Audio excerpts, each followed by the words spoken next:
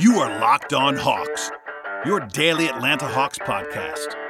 Part of the Locked On Podcast Network. Your team every day.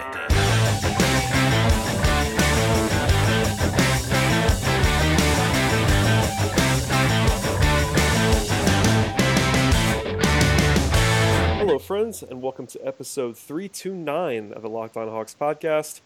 I am your host, Brad Rowland, and with no rundown whatsoever, no notes whatsoever, I bring on Jeff Siegel for today's podcast. What's up, Jeff? Doing well. How are you? I'm good, man. It's a Tuesday evening. It's earlier than normal. I sort of last-ditch effort decided to try to beg you to come on the podcast. And with that said, not too much to talk about specifically here on this fine evening. It's sort of that weird part of the season where the trade deadline is the focus, but we're also still, more than 2 weeks away from it. So, I don't know. The big thing is All-Star tonight, but the Hawks don't have any All-Stars. Breaking news, folks: the Hawks do not have anybody making the Eastern Conference All-Star team. So I don't know. How you feeling, man? If the league took All-Stars from the teams that are not currently in the playoffs, would the Hawks still not have any All-Stars? It would depend on who was voting. I think they should. It would depend on who was voting. I'm sure Dennis would get some votes based on if people just look at his counting stats. I'm waiting for the first person to tweet me, and maybe it'll happen on the podcast, asking me why Dennis, because he's averaging 20 and 7, is not an All-Star. But I don't know. I have to look at that. Actually, it'd be interesting to see if the Hawks could still find. Who's the best player on the Hawks? For me, it's Dwayne Dedmon, but he also hasn't had the resume yet because he got injured for a few weeks there. Right. So talent-wise, it's probably Dedmon, but then maybe value to a contender-wise, it's probably Ersan Ilyasova, but we'll get into that when we get into trade stuff. Yeah, Dennis has the numbers. Collins has been the best on a permanent basis in terms of efficiency and the advanced stuff. Prince is interesting, all that stuff. But that's kind of the problem right now is that you don't really have even the guy to stake your claim in and even hope for. With that said, I do want to ask you a little bit about yesterday's game, Monday's game, because I know we talked throughout it, even mostly offline. And the Hawks ended up winning by 14 points. Did you see anything worth sort of diving into in depth on that game? I know the first half was basically one that you want to just light on fire and never watch again, but obviously the second half was a lot more fun. Yeah, I think Taurean Prince was the key person to watch in last night's game, just in terms of him getting out of whatever slump he was in. We've seen sort of theories and reasoning as to why he was sort of down the last few weeks. I know I saw him in person, dislocate that finger in LA, but then he played the next night, and he's been playing ever since. So that didn't seem to have anything to do with it, but you never know how those things sort of affect guys as they sort of continue to recover, but still need to play every day. But it was really great to see him just sort of get back into what we had sort of we had grown to expect from him as the season has sort of gone on. But I think other than that, it was just sort of, the Hawks caught the Jazz on a really, really down night for Utah, and they just couldn't score. And, during that sort of third quarter, fourth quarter run, the Hawks, it wasn't even, a major outburst in offense. It was really just sort of the Jazz, forgot how to put the ball in the basket for a little while. Yeah, they played terrible. The Hawks took advantage of that, which was good. But yeah, it was one of those things. Bud did mention the finger sort of offhand, but also said it wasn't an excuse for Taurean. I was the one that asked sort of what happened with Taurean, and just basically through a positive lens, talking about how he actually played better in this game. And Bud sort of as part of his response did mention the finger and how that kind of wasn't an excuse, and he had to play through things. I'm still not sure how much the finger had to do with it because the 2 games after the finger he played very well, and then suddenly wasn't after that. So I can't imagine it got worse, and that was all of it. But Prince played very, very well on Monday against the Jazz, and aside from that, the only other guy I thought played much, much better than normal was Malcolm Delaney. I thought he was very, very good in that game, but of course his stuff's always going to be more understated unless he just explodes as a shooter. But 8 assists, and I thought he played really well too. Yeah, he was definitely the better of the 2 point guards down the stretch last night, or just throughout the entire game, and just the fact that he's sort of back to playing point guard is relatively noteworthy because a month ago he wasn't, and then a month before that he was, and it's just been he's had a bit of a roller coaster year just within the team itself. Yeah, for sure. And this is sort of going to be unfair to you, so I'll let you take a second on it. But obviously, with that win, the Hawks are now not in the in quote last place or first place in the tanking race. The Kings have a stranglehold, and the Kings are in the news. And we're going to talk about the Kings a little bit here in a second. But where do you think the Hawks actually finish? Gun to your head right now. It's basically impossible because we don't know who's going to get traded. But I mean, I saw a lot of people freaking out. With every win, I probably get 5 tweets about people like really, really upset that the Hawks won a game, and it's like, guys, they're going to win. They're not going to lose the rest of their games. Like, they're going to win some games. I understand the tanking stuff. Trust me, I was the one arguing for basically before anybody else that the Hawks should be rebuilding. So I understand the value of them losing games this year and getting a better draft pick. With that said, I think it's probably realistic to say that they've been better than their record so far. They're 14-32. Their net rating is much better than that. When you look at basically like a -4, -5 somewhere in there, which is still not a good basketball team. But for instance, the Kings are the worst team in the league on both ends of the floor, so they have a prohibitive lead, I'd imagine. But you think the Hawks are still in the mix for to finish number 2, number 3? Because it's important to note, of course, that finishing number 2, number 3 does not mean you're picking number 2 or number 3. You could still pick number 1. You could drop down. That's the nature of the lottery. But how are you feeling about sort of the season-long stuff right now? Yeah, it seems third makes the most sense, like third most ping pong balls. Sacramento, like you said, is the worst team in the league on both sides of the ball, which is that doesn't happen very often. So they're like one of the maybe 5 to 10 worst teams we've ever seen. So like they should theoretically get the most ping pong balls. And then Orlando is another team that started out 8-4 and has maybe won like 2 games since then. I know it's probably been more like 5, but they are awful. Yeah, they're bad. They're so much worse than the Hawks. And so they sort of feel to me like they're going to get the second most balls, and then the Hawks will come in after that. Yeah, that seems about right. I'd be surprised if the Hawks finish second now. Granted, with that said, they could certainly dip back into that range if they trade a lot of people at the deadline. I think, it's probably safe to assume, and we'll transition now into the deadline stuff, that the Hawks are going to make a deal of some sort, whether that be just for Bellinelli or Ilyasova, or somebody's going to get traded. I'm pretty confident in that between now and February 8th. But sort of pinpointing who that's actually going to be is the tough part. The latest thing that's actually out there was David Aldridge on Monday reporting that Kent Bazemore has actually had some interest from the Cavs. Of course, the Cavs have their own sideshow of great esteem right now, talking about George Hill and Isaiah Thomas is now in trades, and the Kevin Love saga on Monday. All that just absolute wildness in a lot of ways here. But I mean, what do you think about Bazemore? Obviously, you were the one that actually wrote that up for Peachtree Hoops. What did you think of when you saw that? Because it didn't surprise me, but the fact that it was reported by a major source like that was also sort of eyebrow raising. Yeah, I think it makes sense that the Cavs might be in for Bazemore just because they need guys who are sort of two-way-ish wings who can play. You can put Bazemore out there against the Warriors and not feel like, oh my God, this guy's going to get killed on either end. They have to guard him a little bit. He can make some plays. He can play some modicum of defense. Like you could have him like chase Clay around screens, or even like sort of try to match up with Durant. And if you really had to, especially if LeBron really wants to play that sort of center field role that he likes to do, where he guards Iguodala and sort of does some other stuff.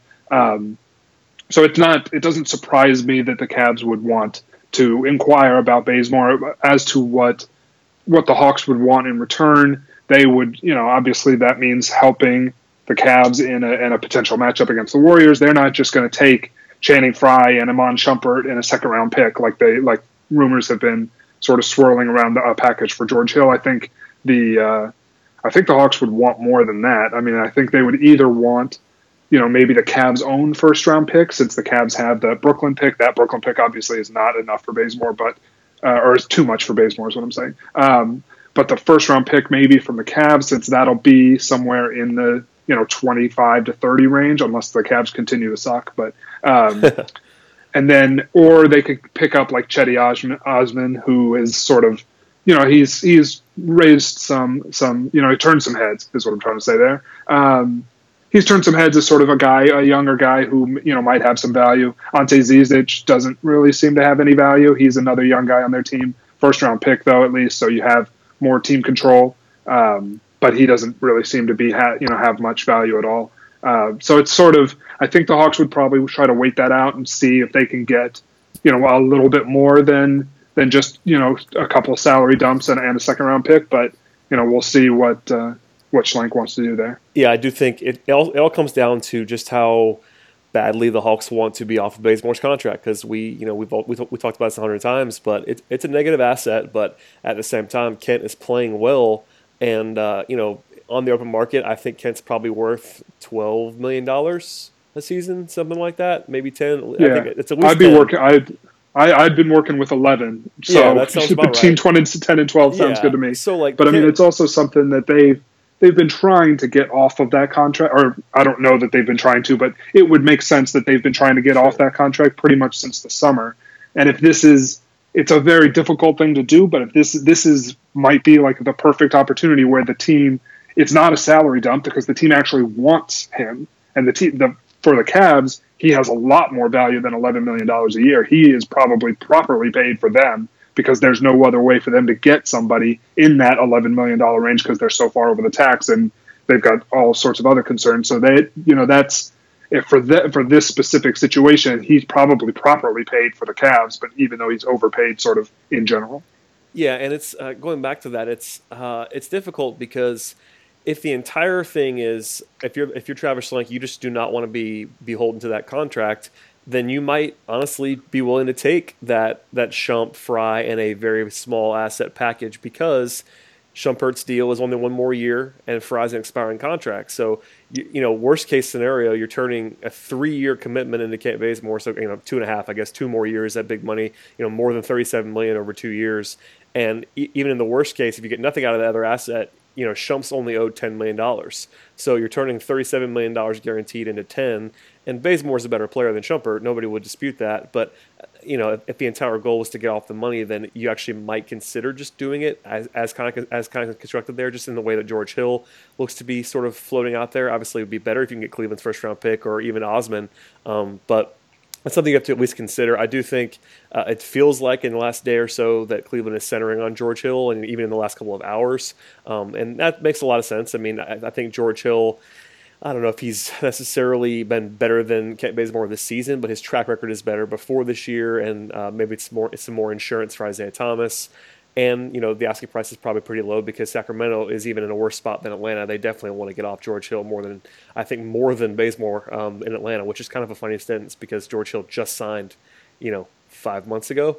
And I think Sacramento's desire to get off of him is stronger than Atlanta's would be to get off Bazemore. So, I don't know. I'm not expecting that to happen. I don't think Kent's going to get moved. People have been asking that. If I were to guess, I think it's pretty unlikely he gets traded, but it's certainly not impossible. And Cleveland, pretty much of all teams that are in the market, makes the most sense because of what you mentioned. They don't really have another way to add a wing, and they definitely need another perimeter guy on this team. Yeah, I think Cleveland. I mean, all the contenders could obviously use him. Somebody, Houston, Golden State. It's just salary Cleveland with those teams, but it's more difficult with those teams because they don't have the sort of flotsam salary that they're willing to get rid of. Houston might, but it would that might be a little bit. That might take a little bit more doing on their part. And I'm not sure that they want to sort of impede their books this summer because they've got high aspirations of Chris Paul and LeBron, and they've got some lofty aspirations for sure. And so I think Bazemore would sort of cramp that down a little bit, but they could, they could look into that if they want to. But I think, I mean, the longer Bazemore stays on this team, it feels like the higher his value seems to go this season. Over the summer, we were probably thinking of him as like a $6 to $8 million a year player, maybe on the high end, like 8-ish. And so now he's already up to like 10 to 12. And, as he sort of continues to almost take over the sort of leadership role / he's learning how to be a playmaker this year and like all sorts of sort of new tricks that we've seen from him this year. I think his value may even go up a little bit. Obviously his contract also goes up, the next couple of years. So it's, it'll sort of tie in with that, but it wouldn't surprise me if we're sitting here a year from now going like, yeah, he's a solid starter, $14-15 million a year player. Yeah. And I mean, after this, if the Hawks hold on to him through the deadline, after this, he's owed, it's 2 years and a total of about $37 million. Of course, the last year's a player option, but everyone just assumes that he's going to pick it up because he should. But still, I mean, I don't know. As long as you get into it, the less pain usually is required to trade a guy like Bazemore. But, also at the same time, he's playing the best basketball he's played in a couple of years right now. So maybe you're, quote unquote selling high, even if you're not selling high, if that makes sense. I don't know. It's a weird thing. Yeah. And I think you're selling higher than you would have sold over the summer, even though it's sort of still selling low in terms of his in terms of where his stock was in 2016. Or 2015 or whatever. And it's complicated just because of all the factors. I think if the Hawks make a move for Bazemore, it's going to be a complicated move just because of how much money he's making and the teams that are in the running for him. So I think it's still unlikely that it happens, even if it's definitely interesting to think about. Same thing with Dennis Schroeder. There's obviously no reporting on that, but people ask me all the time, I'm sure they ask you as well, about Dennis and whether he could be on the trade market. I think he certainly would be available. I don't think the Hawks are necessarily just openly shopping him in the way that they are potentially with Bazemore right now, but Schroeder's even more complicated because it's an extra year on that contract. The point guard market is very impacted, whereas wings, everybody needs wings, whereas Dennis Schroeder, you have to find a team that needs a point guard desperately, and the teams that don't have point guards are usually bad. So it's sort of I think it's more likely that you see a Dennis Schroeder trade in the offseason than you do in the season. That's just my hypothesis on that one. Yeah, I think you would want a team who either recently hired or would hire this summer a new GM who somehow sort of falls in love with Dennis and the Hawks can get off of that contract. Though it's not. I mean, it's hard to know how negative Dennis's contract is because it's really just a night-to-night effort-based thing with him. If he's locked in, then he's a $12 million a year point guard, and if he's not, then he's like a $4 million a year point guard. And so it's just like, who are you going to get? But if you do have a GM out there, who may lose their point guard this summer to free agency and need somebody to come in and sort of on the not even rebuilding, but I guess I'm thinking about Orlando with Jeff Weltman as the new GM. Elfrid Payton is going to be a restricted free agent this summer. He didn't draft Elfrid Payton. If they let Payton walk, that might be a destination for Schroeder's contract. They should have some space with Payton off the books, and they could and the Hawks could sort of think about at least sort of dumping Schroeder there. Yeah, pretty much the two teams that people ask about the most are Orlando, as you mentioned, for obvious reasons. Peyton's going to be a free agent, etc. And the Suns, the Suns are really the only team in the entire league that just does not have a point guard option right now. They have Brendan Knight, who's been injured, is out for the season, making a lot of money, and they have Tyler Ulis, who I kind of like, but isn't going to be a starting point guard.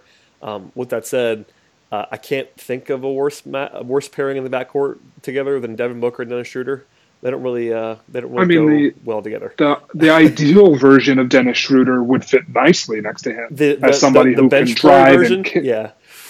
Or just the ideal version of like he can drive and kick sort of, and he can play defense sort of, and when you get high quality effort from Dennis, you could see how, he's the defensive guard and Booker is, not very good on that end.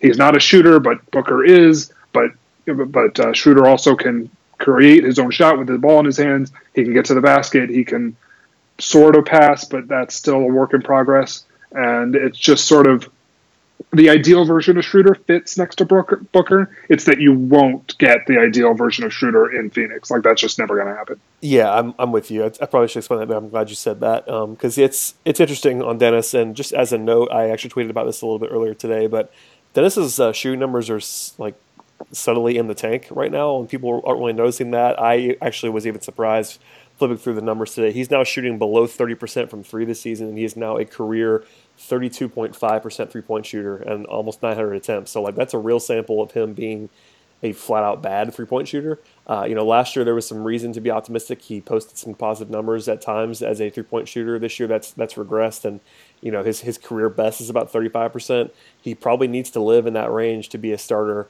And it's just not there right now. I'm not necessarily panicking about this year because it's a half season. It's not that big of a sample size to be shooting 30%. But for his career now, that's a pretty large sample of him being a pretty bad shooter. So just something to file away there. And I think the great debate is whether you want Dennis Schroeder to be your point guard of the future. I am firmly in the no at this point in time. It's not impossible that he could improve. And I will be the first to say that the situation has not been favorable to him because he's not going to be a guy who needs to be a number one option. but some of his tendencies have not been great either defensively and all that fun stuff that we talk about all the time. So it makes it even more difficult to trade him because you have to find, as you said originally, a GM that's in love with Dennis Schroeder, and I'm not sure that guy really exists right now. You only need one, though, on the bright side. I mean, every you need one, and I think you need somebody who believes that they can fix that shot. Because it's the shot and the defense. It's basically all it is.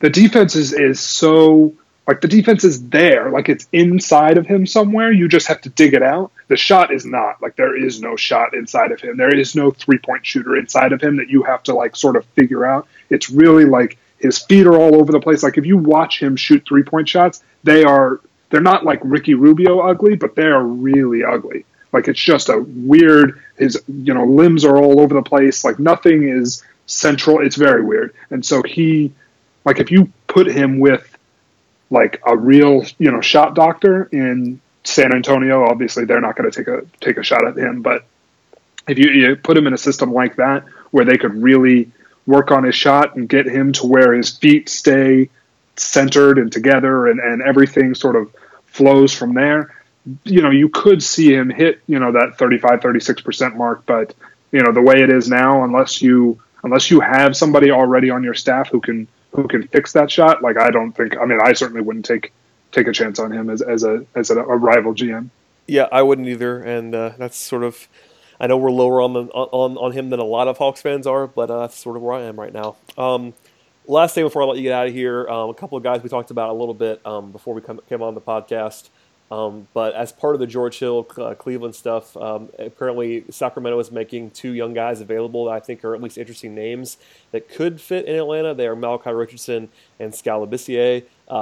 Candidly, I am not a Malachi Richardson fan at all. He was actually somebody that I was extremely down on in the draft process, and that continues today. But he's a first-round pick pretty recently, and people like him. And Skal, I was always higher on than most people were. So either one of those guys sort of strike your fancy a little bit. Obviously, we don't know the specifics, but apparently, basically in short, Sacramento has to clear a roster spot in order to achieve the rumored George Hill deal that they're looking at. And in order to do that, they have to probably trade somebody.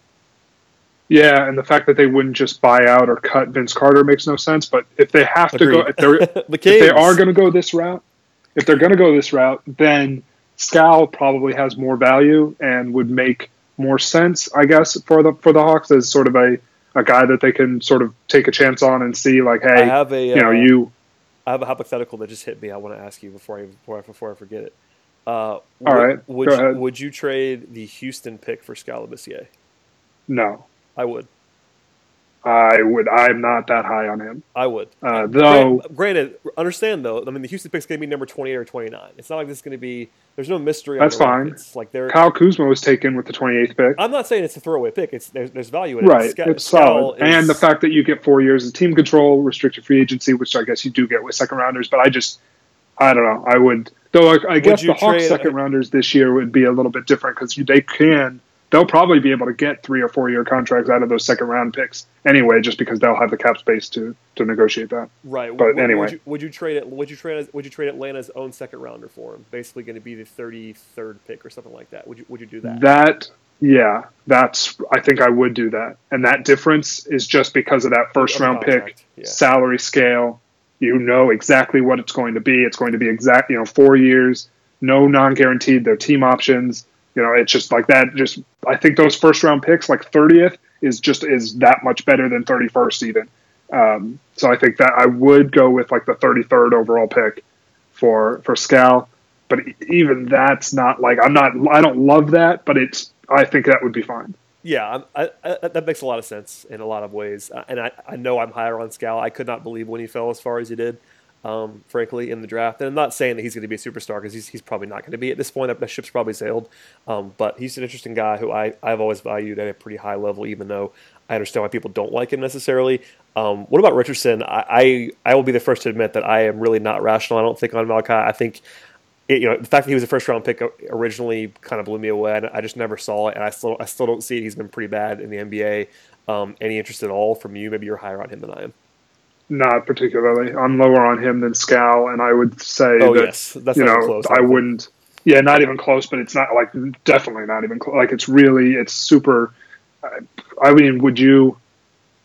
I'd give up the top 55 protected second round pick that's not actually going to convey. I mean, that's pretty much it, though. I'm not. The Hawks. I'm don't, not the thing is, the Hawks don't have a roster spot technically, so they have to in order. To yeah, but they'd be able to get rid of somebody pretty I know easily they if can. that was. I'm trying to think out loud of like a scenario where I would give up anything for Malachi Richardson. I guess that the a outside the top 45 second round pick would probably be appropriate for Malachi, but I mean, I don't know. I just don't see it at all. I never have.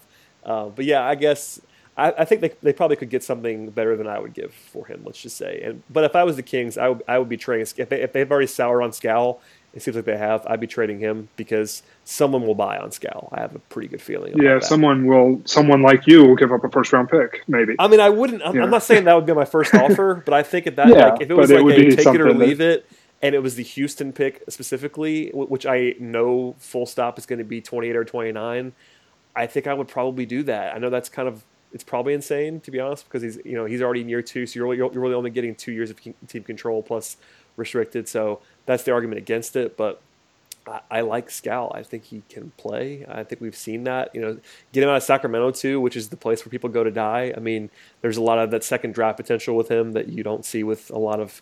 I mean, even more so in Sacramento, just because that's a situation where no one ever does well. I mean, even guys who actually become good have issues when they leave there. So anyway, just wanted to at least put those out.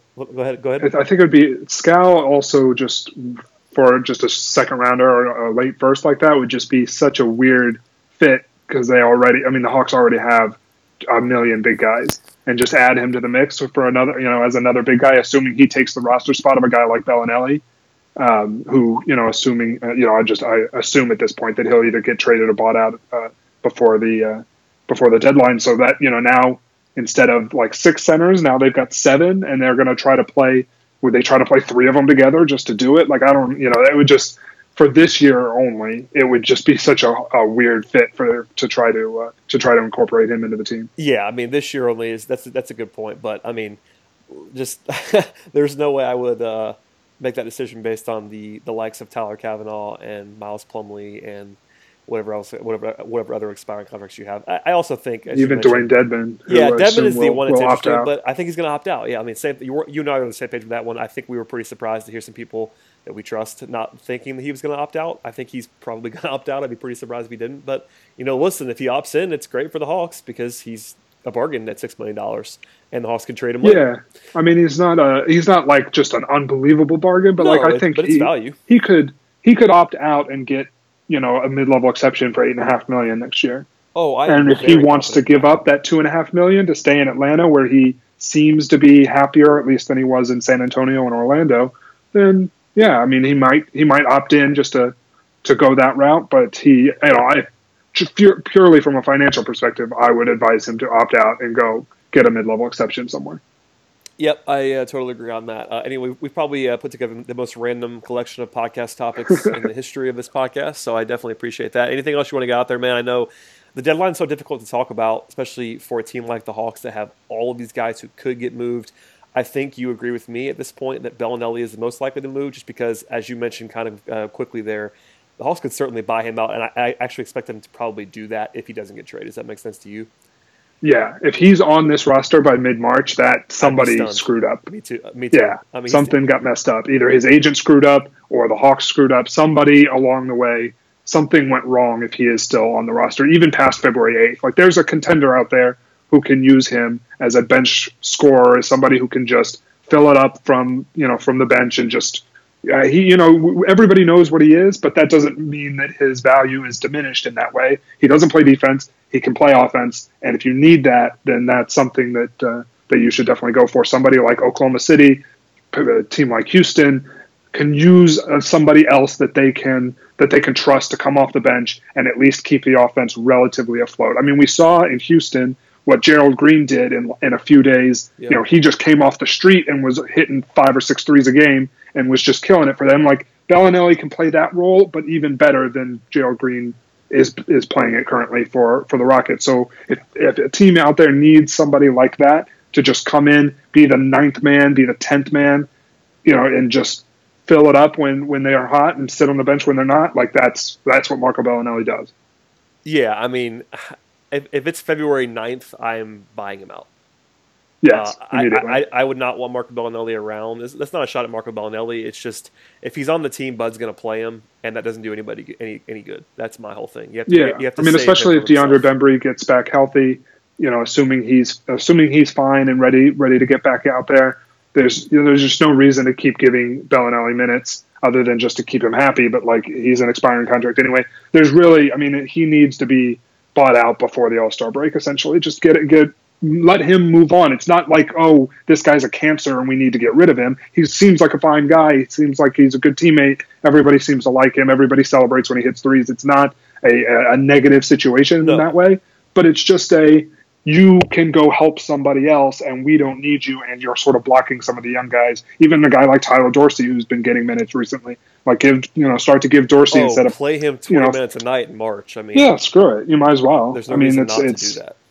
Right. Bellinelli's not helping you in the future, and you never know what Tyler Dorsey might be able to turn into. They're already giving him minutes. I would rather see Andrew White than Marco Bellinelli in March, and I have no idea what to make of Andrew White. Sure. But I mean, I don't know because you don't know. And with Bellinelli, you know exactly what he is. He's not going to be on the team next year. I'm pretty confident in that. He was only on the team now because of the Dwight Howard trade, which worked out fine so far. I know Dwight's been pretty decent, but that was not about Dwight. It was getting off of that contract. So anyway, it's one of those things where, as we kind of both said there, I think he's going to get traded for basically nothing. I'm expecting the Hawks to get a second-round pick for him, and not a good one, probably one in the 40s and 50s, somewhere in there, which is fine. I mean, it doesn't really matter. You didn't give up anything in terms of that. You just part ways. Thanks, Marco, for coming out. The Hawks have been worse with him on the court. He has the worst net rating on the team for a reason. So, it's not like even my thing with Marco is that even if you were trying to win, and of course the players and coaches are trying to win, he doesn't help you do that. He's not good. Like the Hawks are worse when he plays, and that's not a coincidence because his defense is so bad that you have to cover up for him, and the Hawks just don't have the bias to do that. So, yeah, free Tyler Dorsey and do whatever else you want to after Bellinelli's gone. It would be pretty funny if the George Hill thing falls apart, or just somehow if Bellinelli gets retraded for Malachi Richardson again. I think that would be pretty funny. That would be because, value-wise, I feel like that would be relatively okay. Like, just, in terms of what those guys' values are.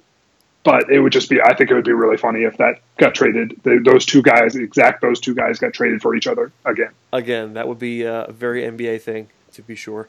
All right, Jeff, we've rambled on for long enough, man. Please plug anything you'd like to. I know you're always busy, man, so get it out there. You can follow me on Twitter at JG Siegel. You can follow my work about the Hawks at Peachtree Hoops. You can follow my work about the Blazers. I've got something coming out on Thursday on CJ McCollum for Blazers Edge. You can find everything else, the other 28 teams and anything else I'm thinking about over at Fansided's The Step Back. And that's about it. There you go. It's a laundry list. You sound like me these days, which is I'm proud of you. Thanks for coming on, man. As always, we'll do it again soon. All right, thanks. As for everybody else, we'll be back live from Phillips Arena on Wednesday night as the Hawks are in action against the Raptors for a home game. So we'll see how that turns out. I have a feeling probably not that well for the Hawks, but still, it'll be fun. It's a home game. The Hawks have been playing it better at home. Maybe they'll give the Raptors a good run. And if nothing else, we'll see you guys on Thursday morning.